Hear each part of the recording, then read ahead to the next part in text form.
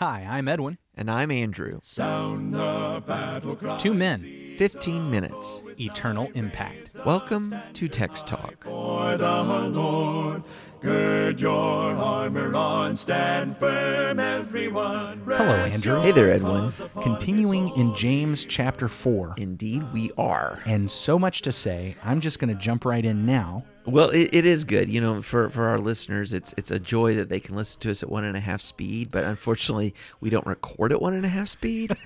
And so we got to talk like this whole segment. I was actually talking to a brother the other night that says that he listens not just to us, but to all podcasts at like 3 times. 3 times speed? I don't even think my brain works that fast. I don't know if I could listen that fast, but everyone's going to sound like Alvin and the Chipmunks, aren't they? You would think so. So I'm going to go ahead and speak at regular speed. You listen how you want. Regular. James chapter 4, verses 11 and 12 from the English Standard Version. Do not speak evil against one another, brothers. The one who speaks against a brother or judges his brother speaks evil against the law and judges the law. But if you judge the law, you are not a doer of the law, but a judge.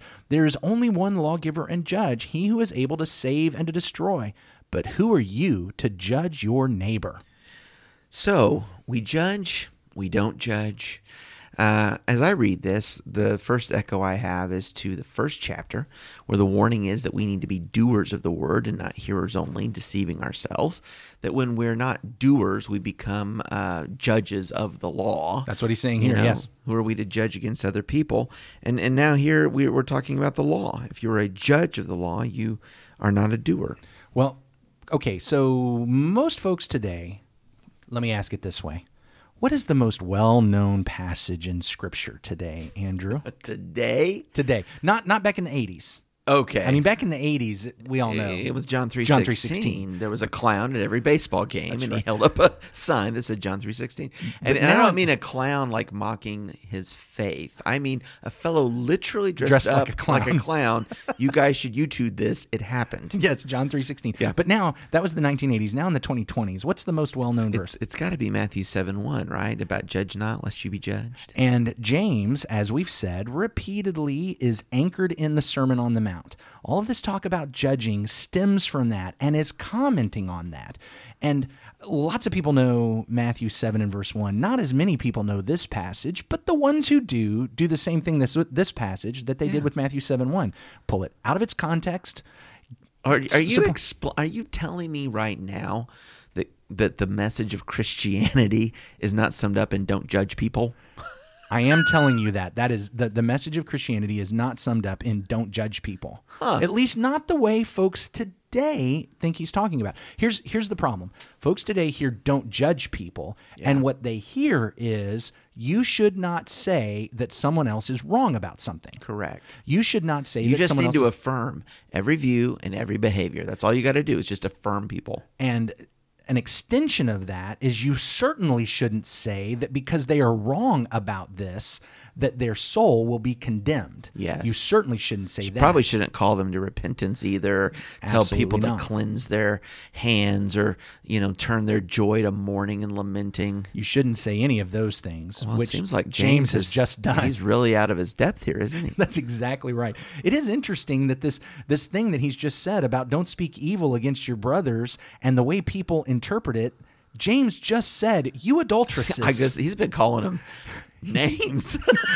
You've murdered, you're coveting. Yeah, murders and covetous. So maybe what he's saying here is not saying we're not allowed to do what he just did in the previous paragraph. Okay. I appreciate the fact that you first tied it back to in chapter 1, be not only hearers, but also be doers. Yeah. In chapter 2, we actually see a picture of judgment that he is concerned about. Remember, that was when the wealthy man came into the assembly and the poor man came into the assembly. That's right. And they said, to the wealthy man, they say, oh, you stand here in this place of honor, or you sit in this place of honor. Now to the poor man, just go over, stand over there. Could you kind of get out of the way?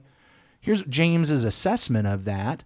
When you've done that, this is James 2:4, have you not then made distinctions among yourselves and become judges with evil thoughts?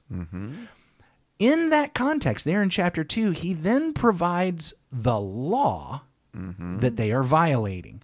verse 8 of chapter 2. If you really fulfill the royal law according to the scripture, you shall love your neighbor as yourself. You are doing well.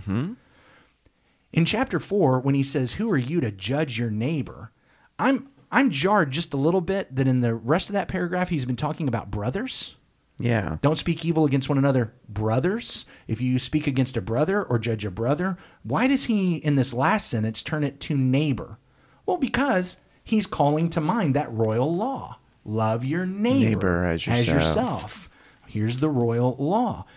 I believe it's called the royal law because when Jesus was asked, for instance, in Matthew 22, what's the greatest command? Do you remember how he responded? Yeah, it's Number one is you love the Lord your God with your heart, soul, mind, strength. But for some reason, when he was asked what's the greatest commandment, he wasn't satisfied only giving us number one. He also gave us number two. Yeah, the second is like unto it, to love your neighbor as yourself. Boom, there it is, royal law. This is the law of our king. And he goes on to say that on this hangs all the law and the prophets. He wasn't saying keep these two and it doesn't matter if you keep the rest. He's saying if you keep these two, then the rest of the law, it'll all fall into place because that's what the rest of it is about loving God and loving your neighbor.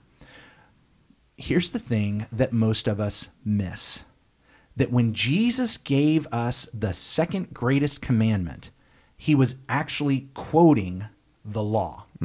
Yeah. He was quoting a passage in Leviticus, chapter 19. Yeah. In Leviticus chapter 19, as Moses is recording the law in verse 18, Leviticus 19:18, you shall not take vengeance or bear a grudge against the sons of your own people, but you shall love your neighbor as yourself. I am the Lord. Here's the one he says, you pull this one out, and the rest of that one, and what we find in Deuteronomy 6 about loving God with all your heart, soul, and mind, you get those two, everything else will fall into place.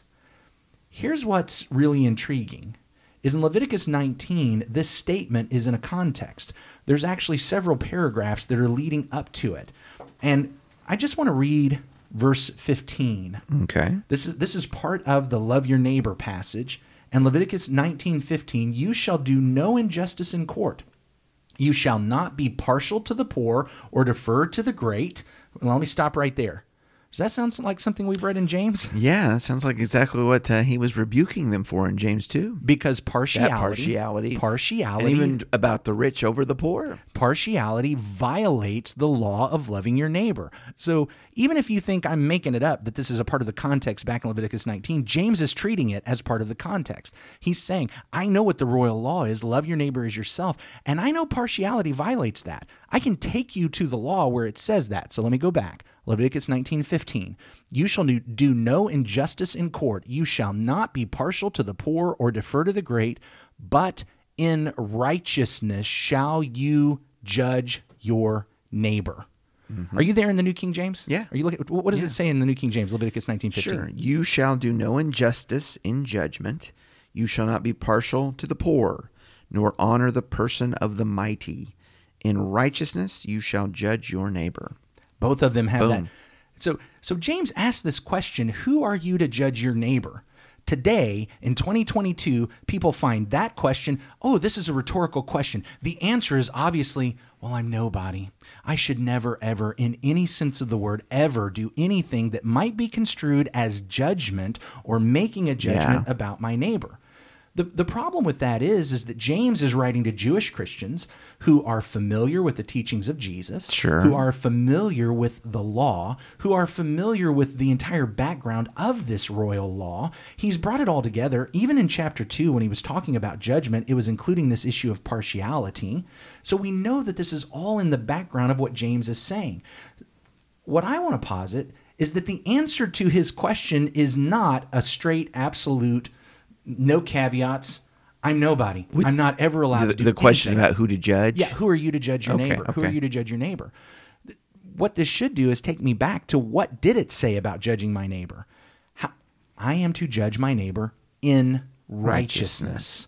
And if what I'm doing is violating the law of loving my neighbor in my judgment, then I shouldn't be judging my neighbor. take me back to chapter 2 of James. If I'm looking at you based on the clothes that you wear, based on the color of your skin, based on the level of your education, based on the level of your income or what side of town you live on, I am not loving you. Yeah. My judgment then is unrighteous judgment. Who am I to judge my neighbor? I shouldn't be judging my neighbor. I shouldn't be doing that.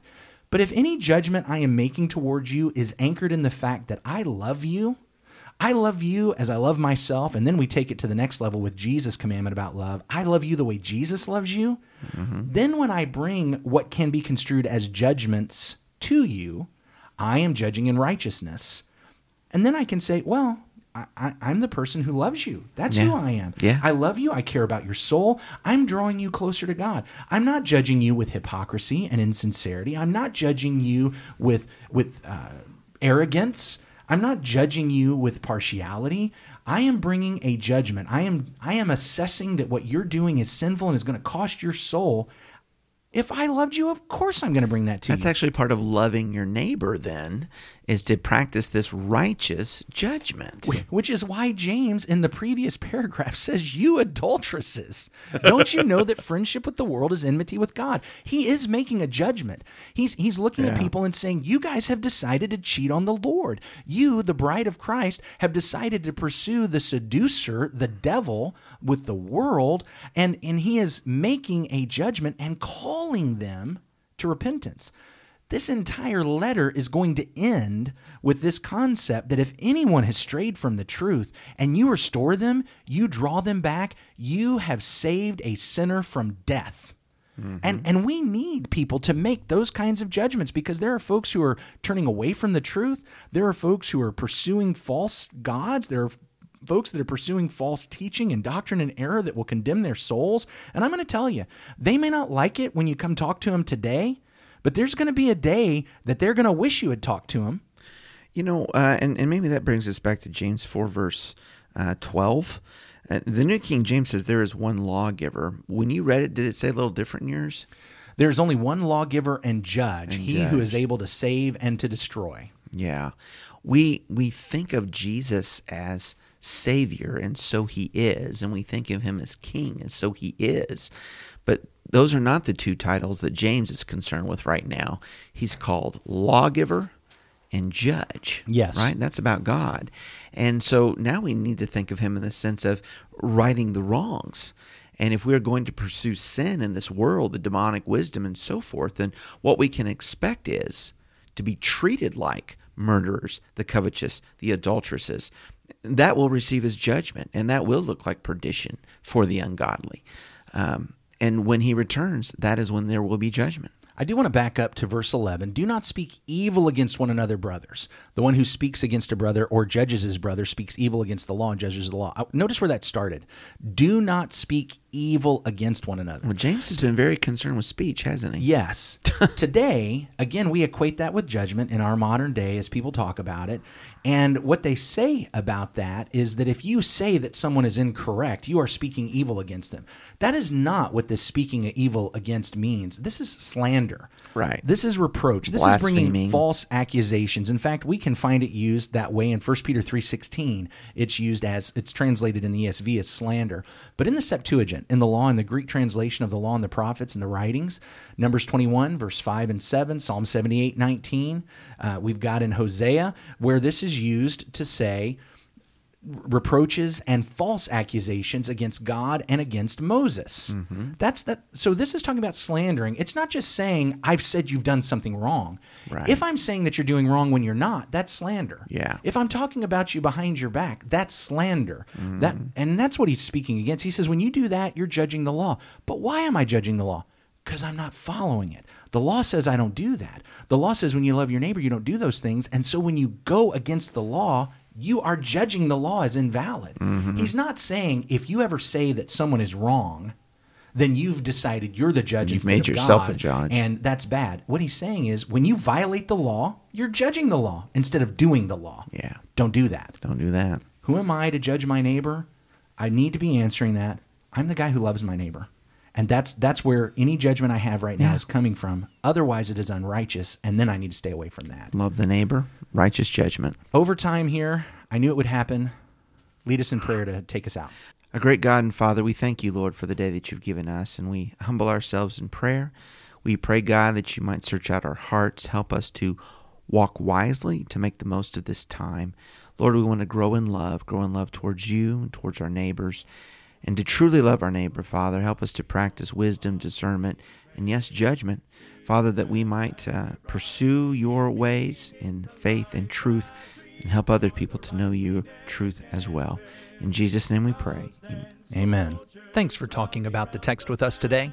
I'm Edwin Crozier, and I'd like to invite you to join the Christians who meet on Livingston Avenue in Lutz, Florida this Sunday for our Bible classes and worship. You can find out more at christiansmeethere.org. Check out our daily written devotional that goes along with today's episode. You can find a link for it in our show notes. Michael Eldridge sang all 4 parts of our theme song. You can get more from him at acapeldridge.com.